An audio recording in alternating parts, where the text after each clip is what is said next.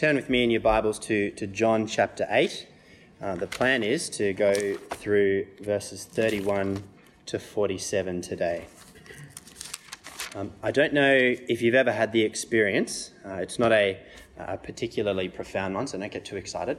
But I don't know if you've ever had the experience of being on a boat or near some sort of a water body and looking at said water just with your naked eyes, as it were, and subsequently of putting on a pair of polarized sunglasses with polarized lenses. And at times, depending on the reflections and whatnot on the water, it can be quite amazing how much you can subsequently see once you have the glasses on of the ocean floor beneath, or the lake, the water body floor beneath. Potentially there's not a whole lot that you can see as you look at it with the naked eye, and after you put these glasses on, there can be a lot of beauty that you can see under the water. I don't know the science of it, but with how the polarized lenses work, I'm tempted to say that the Pharisees and the Jews throughout the last little bit that we've been reading, and indeed throughout the entirety of John, are somewhat similar to folks looking at water with just the naked eye, or even worse, with eyes closed so that they do not see a thing. And yet they have been offered polarized lenses, as it were, by the original and best manufacturer. Not a cheap copy, but in this case, by the Lord of glory, the Messiah. He offers them these, metaphorically, polarized lenses, such that they would be able to see wonderful things and know the God of all. Yet they pridefully, the Pharisees that is, and the Jews, they pridefully continue to reject him, preferring closed eyes or blackout lenses, depending on which metaphor you prefer. Last time I preached through John chapter 8, verses 21 to 30, and just again, by way of reminder, the points were fourfold and were as follows. Firstly, be like Jesus. Be like him who is from above.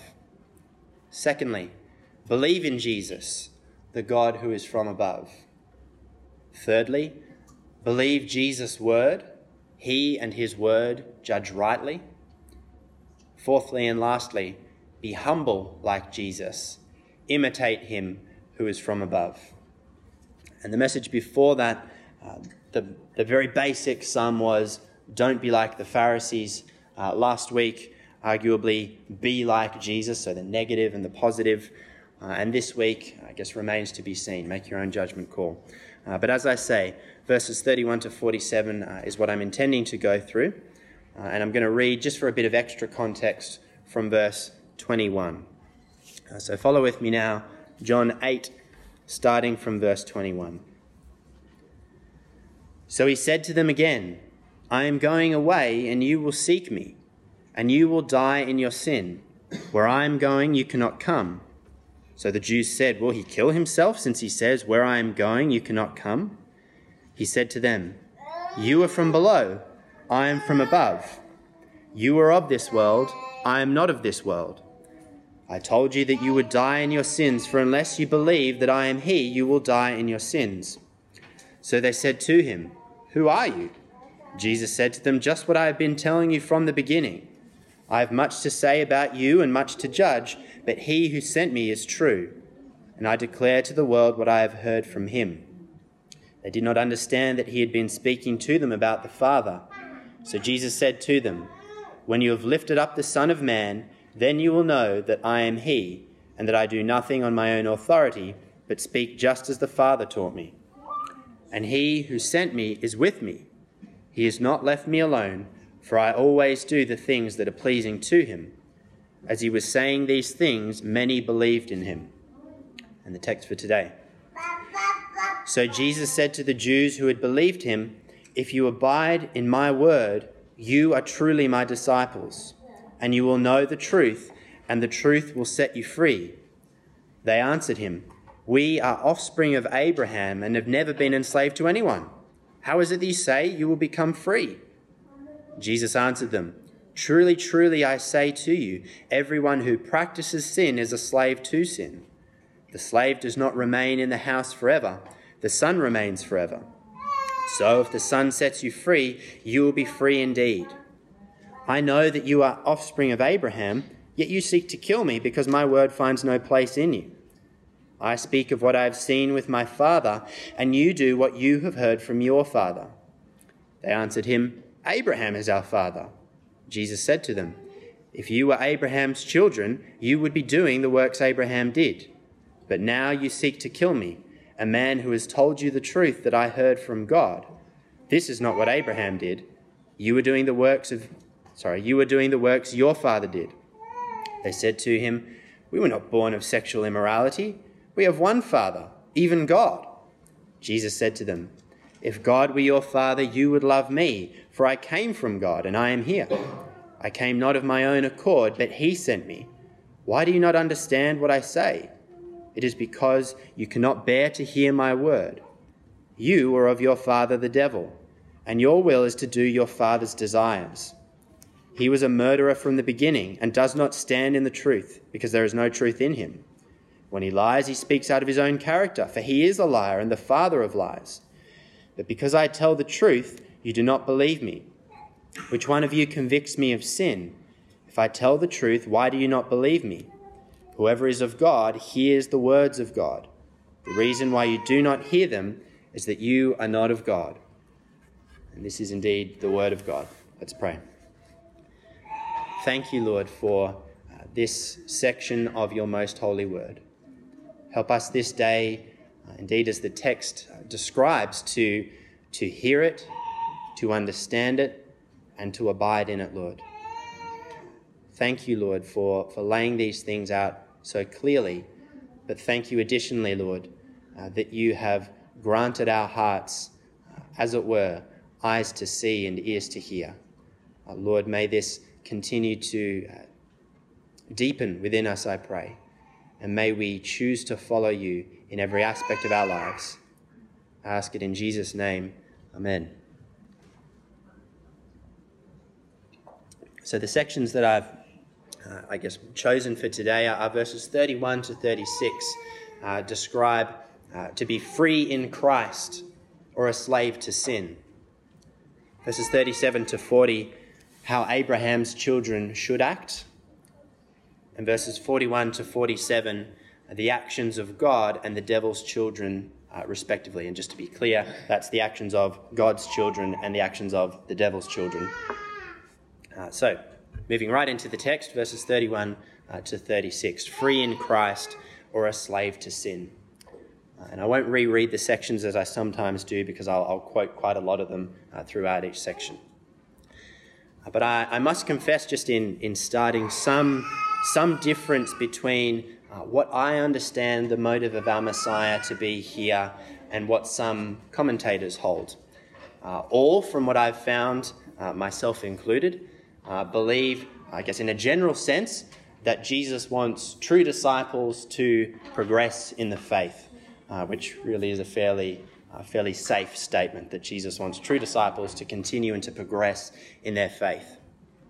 But the nature of Jesus' exhortation to abide in him and the nature of the belief described in verses 30 and 31 is where some of the difference lies.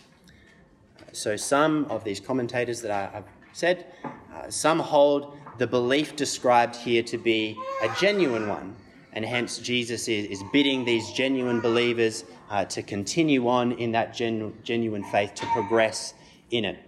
And later on in the passage, where it seems as if these Jews are detractors of Jesus and his ministry, some commentators would hold that this is a different group of Jews. So he speaks to a crowd on whole. Some believe him, some don't. And so when he's speaking positively to continue in the faith, he's speaking to those genuine ones.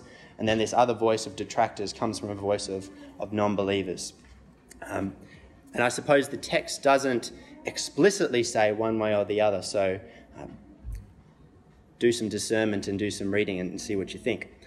But I, for one, am more convinced that the belief described in verses 30 and 31 is a sort of skin-deep belief. And hence, Jesus' subsequent exhortation is designed to weed out the insincerity. he, as it were, makes the bar higher in order to weed out those who have believed on a sort of surface level kind of belief. And this is perhaps in line with Jesus not needing anyone to tell him what was in man, as described in John chapter 2. And so he, in my opinion, intentionally hits a nerve so that those who are not true believers will fall away. Calvin has some complementary and useful thoughts which perhaps straddle both sides of the argument. And it's a reasonably length quote, and I'll quote it for you here. "If you continue in my word," here Christ warns them in the first place that it is not enough for anyone to have begun well if their progress to the end does not correspond to it. And for this reason he exhorts to perseverance in the faith those who have tasted of his doctrine. When he says that they who are firmly rooted in his word so as to continue in him will truly be his disciples, he means that many profess to be disciples who yet are not so in reality and have no right to be accounted such. He distinguishes his followers from hypocrites by this mark, that they who falsely boasted of faith give way as soon as they have entered into the course, or at least in the middle of it. But believers persevere constantly to the end. If, therefore, we wish that Christ should reckon us to be his disciples, we must endeavour to persevere. And so true disciples, says Calvin in line with verse 31, persevere. True disciples persevere to the end. False professors or false disciples do not, put simply. And hence, from Calvin, he distinguishes his followers from hypocrites by this mark, that they who falsely boasted of faith give way at one point or another. But if you are to take on my stance on things, that Jesus is essentially giving this subsequent exhortation in order to weed out insincere believers. If you personally had declared the gospel to someone, had described who the Messiah is, he's the Saviour of the world, he's the saving one who the Jews had waited on at this point for so long to come. He is God in flesh, he's to judge the world in righteousness. And if the person who you were talking to, or the crowd indeed who you were talking to, professed to believe you on every point, would your subsequent action or exhortation be to say, fantastic, continue on, believer? Or would it be to raise the bar, as it were? Would you subsequently go on to test the commitment? Would you attempt to describe to the person or the crowd what it really means to count the cost of following Christ in the world which you lived in? Would you point out an area of the Christian walk which you think might be most difficult to this individual or might be most offensive to them? This is perhaps what Jesus does here, this latter point. He knows that the notion of being set free will be particularly offensive to these Jews, and therefore that's what he points to. Verses 31 and 32, "If you abide in my word, you are truly my disciples," Jesus says. Going on to say, "and you will know the truth, and the truth will set you free." And hence in verse 33, the Jews object, asserting that they have never been enslaved to anyone. And I don't wish to smother you with quotes today, but I have one further for you at least, this being from Matthew Henry. And in describing this verse, he says, Christ spoke of spiritual liberty, thereby discerning that he's not speaking of a physical or a political captivity, which of course the Jews were readily aware that they had been captive to Egypt and Rome and other nations, but rather a spiritual liberty. Christ spoke of spiritual liberty, but carnal hearts feel no other grievances than those that molest the body and distress their worldly affairs. Talk to them of their liberty and property, tell them of waste committed upon their lands or damage done to their houses, and they understand you very well. But speak of the bondage of sin, captivity to Satan, and liberty by Christ. Tell of wrong done to their precious souls and the hazard of their eternal welfare. Then you bring strange things to their ears. And as a side, though relevant point, though the freedom spoken of by Jesus here relates to a spiritual freedom, nonetheless, the fact that the Jews have been in places of physical or political captivity is pictorial in nature and their subsequent releasing from that is typical or pictorial in nature of the freedom which we have spiritually in Christ when we are set free by him. And so hence this literal captivity is right in line with what Jesus is teaching in this passage. But Jesus speaks not of physical or political captivity and freedom, but that which is spiritual with him and his word as the only antidote to freedom.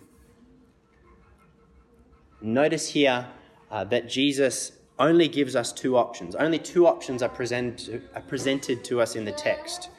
You are either free in Christ or a slave to sin. You are one or the other.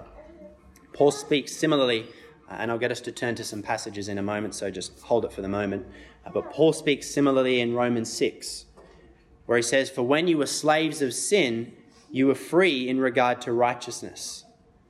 But what fruit were you getting at that time from the things of which you are now ashamed? For the end of those things is death. But now that you have been set free from sin and have become slaves of God, the fruit you get leads to sanctification and its end, eternal life." The verse that we all know from Sunday school. For the wages of sin is death. What you get when you work for sin is death. But the free gift of God is eternal life in Christ Jesus our Lord. And so though we are most undeserving, all who turn from their sin and trust in God's Messiah, as Jesus had bid the Jews to do time and again, will be saved from their sin, being delivered from the domain of darkness and transferred to his glorious kingdom, the kingdom of his beloved Son, in whom we have redemption, the forgiveness of our sins. And so all of the applications or points today come in I guess you'd say, an introspective question. So the first question: will we pursue our freedom in 80 years of sin or in an eternity of truth? 80 years there being emblematic of around about an average period of life. Will we pursue our freedom in 80 years of sin or in an eternity of truth?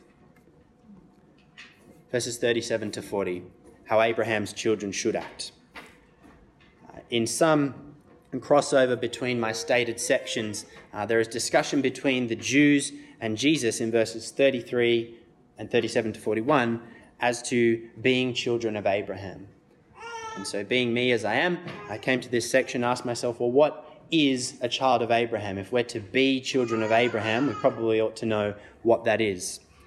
And Jesus affirms to some degree that the people he's speaking to are children of Abraham, at least biologically. He says in verse 37, "I know that you are offspring of Abraham." But he goes on to describe that there's more than just biological lineage that is encompassed in the meaning of being a child of Abraham. In verses 39 to 41, he says, "If you were Abraham's children, you would be doing the works Abraham did. But now you seek to kill me, a man who has told you the truth that I heard from God. This is not what Abraham did. You are doing the works your father did." So, what did Abraham do? Turn with me right to the start to Genesis chapter 12, in just creating a little background.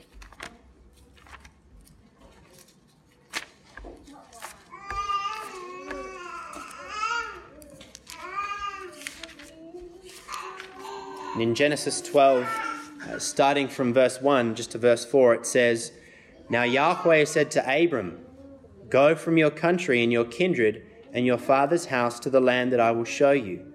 And I will make of you a great nation, and I will bless you and make your name great so that you will be a blessing. I will bless those who bless you, and him who dishonors you I will curse. And in you all the families of the earth shall be blessed.' So Abram went as Yahweh had told him, and Lot went with him. Abram was 75 years old when he departed from Haran." So Abraham is met by Yahweh and basically believes him and does what he is told. Over a page or two to Genesis 15. Genesis 15, 1-6 says, "After these things, the word of Yahweh came to Abram in a vision. 'Fear not, Abram, I am your shield. Your reward shall be very great.' But Abram said, 'O Lord God, what will you give me? For I continue childless, and the heir of my house is Eliezer of Damascus.' And Abram said, 'Behold, you have given me no offspring, and a member of my household will be my heir.' And behold, the word of Yahweh came to him, 'This man shall not be your heir, your very own son shall be your heir.' And he brought him outside and said, 'Look toward heaven, and number the stars if you are able to number them.' Then he said to him, 'So shall your offspring be.' And he believed Yahweh, and he counted it to him as righteousness." So Abram, who becomes Abraham, starts this journey initially. "In you, all of the nations will be blessed." And subsequently, after a period of time, Yahweh comes to him and he says, "I have no child. How is it that this promise is to eventuate?" But though he is old, Yahweh says to him that he will give him this child, and through this child, all of the nations will be blessed. Abram believes that, and it's counted to him as righteousness. Lastly, turn to Romans with me. Romans chapter 4.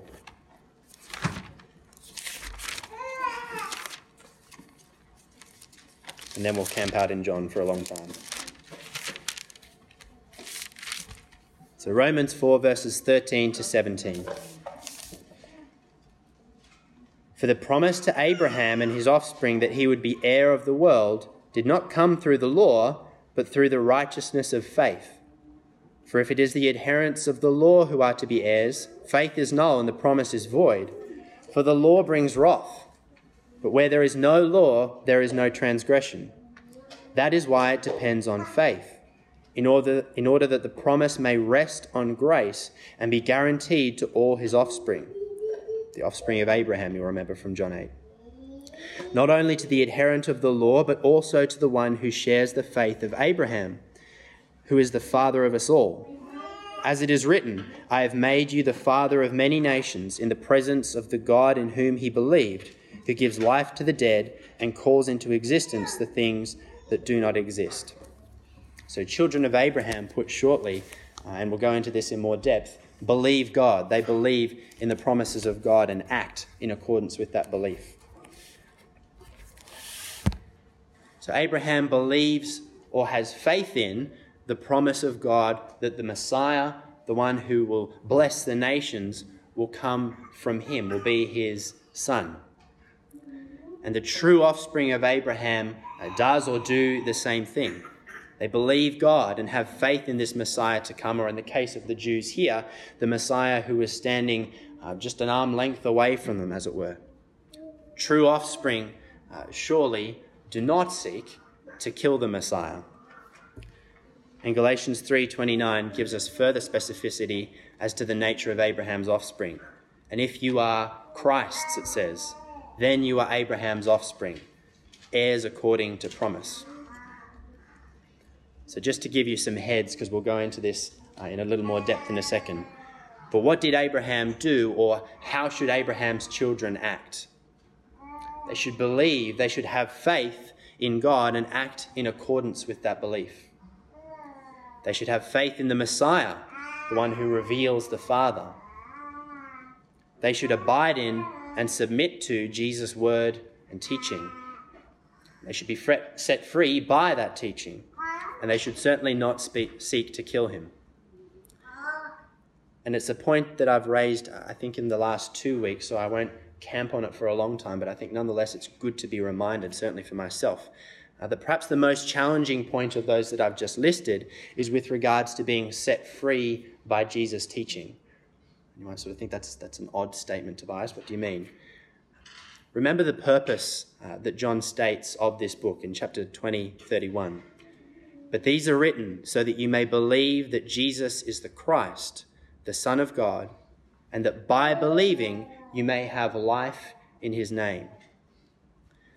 For us to be set free by Jesus' teaching, it implies necessarily that we are hearing and submitting to that teaching.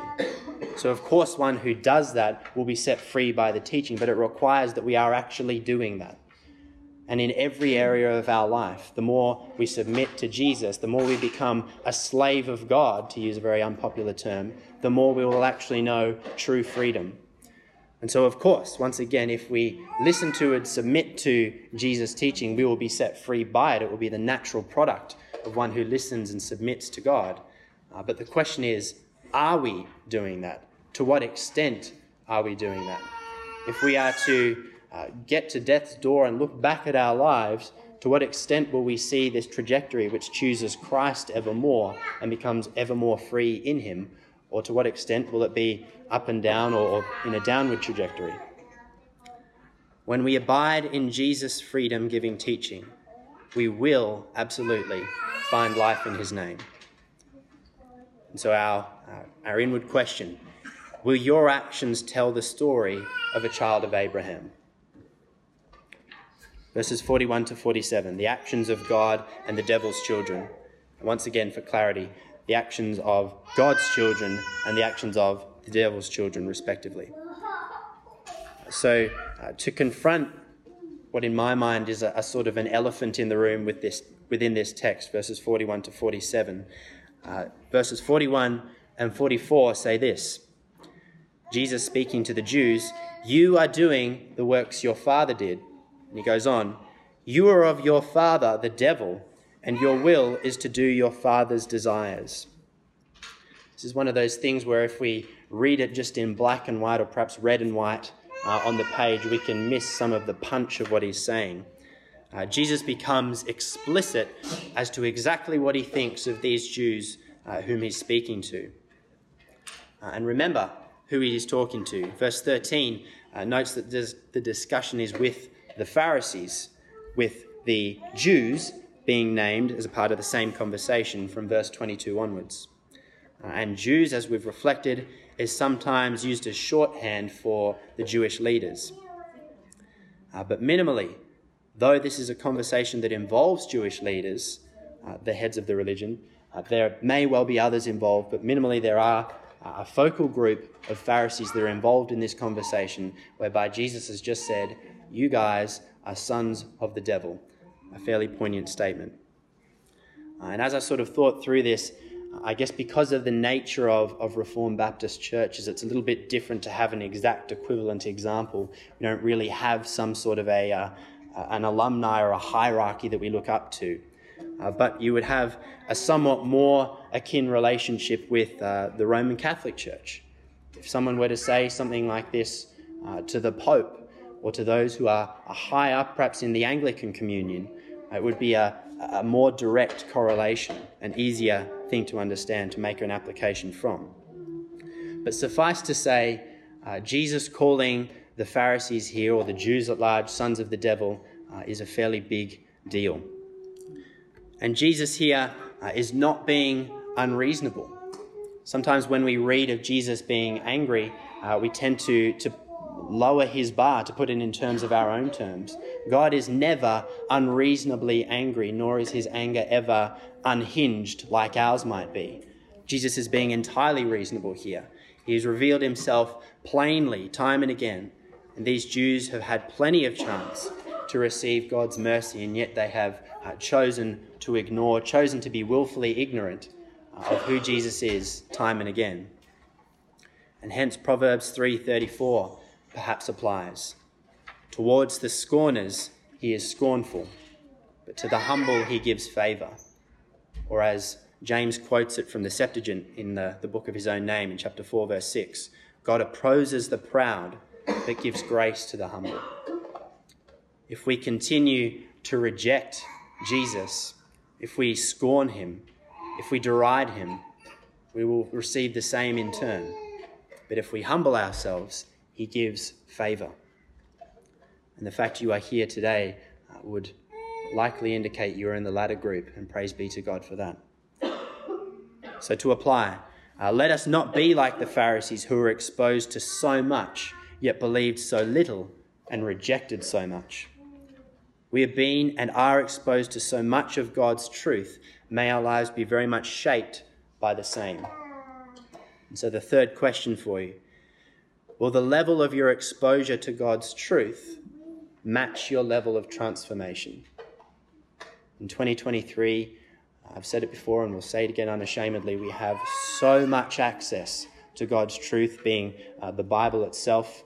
I was thinking just this week when I sat down to pray, within an arm's reach from me was at least 3 physical Bibles, and I had 2 devices which also have several Bibles on them.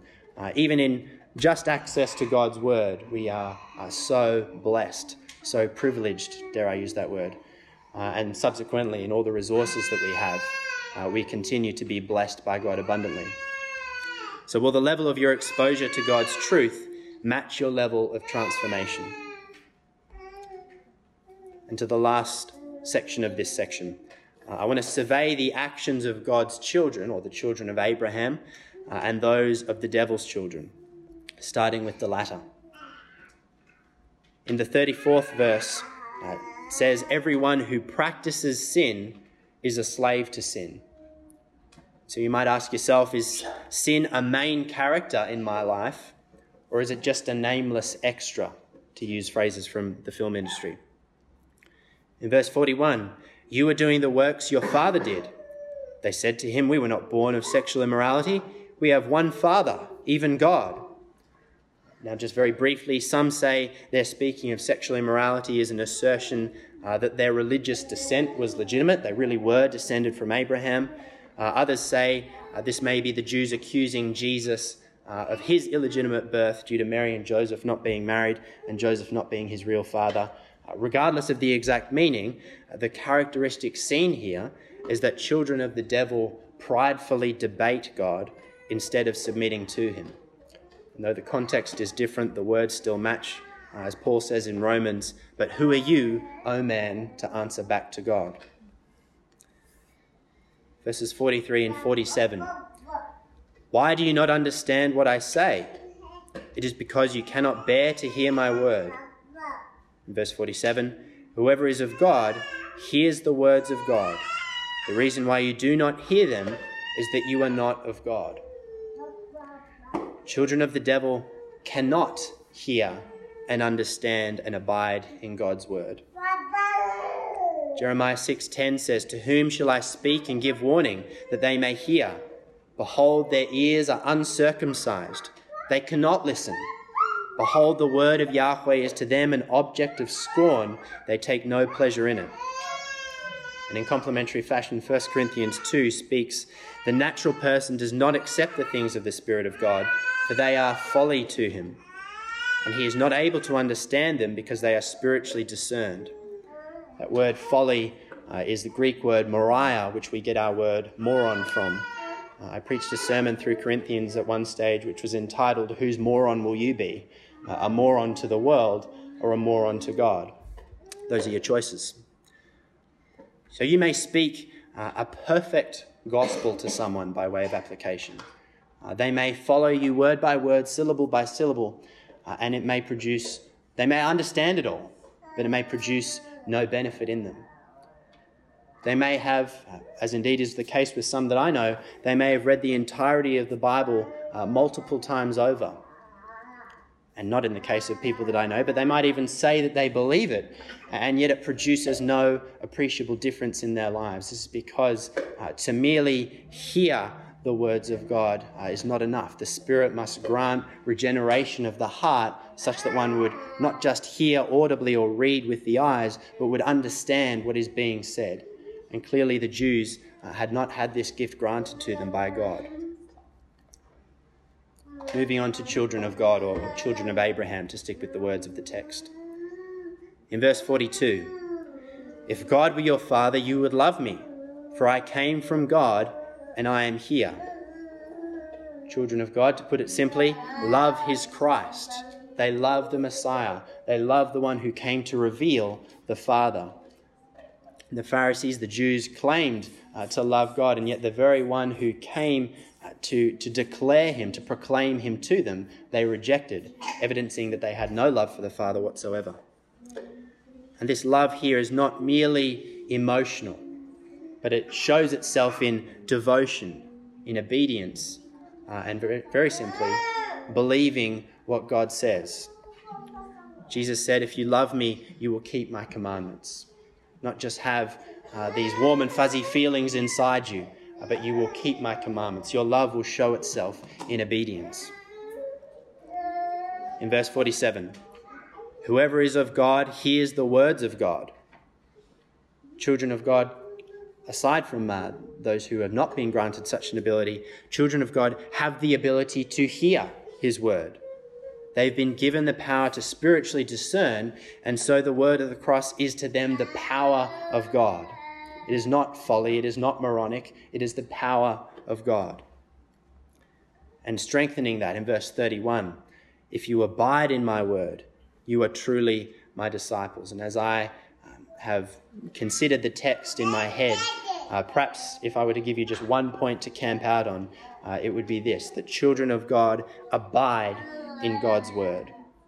It is the mechanism of producing greater discipleship. It is also the end of greater discipleship. The one who is a child of God will abide in his word, and yet that abiding in God's word also progresses one in their faith as a child of God.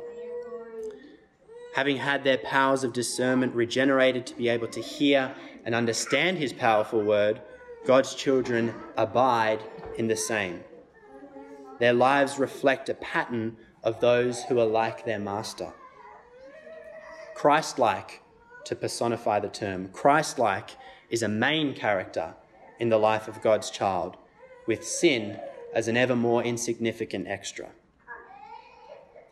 And so the point, or the reflective question, will you hear, understand, abide in, and be set free by his truth?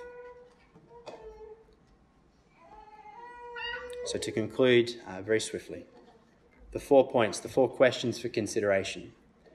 Will we pursue our freedom, quote unquote, in 80 years of sin or in an eternity of truth?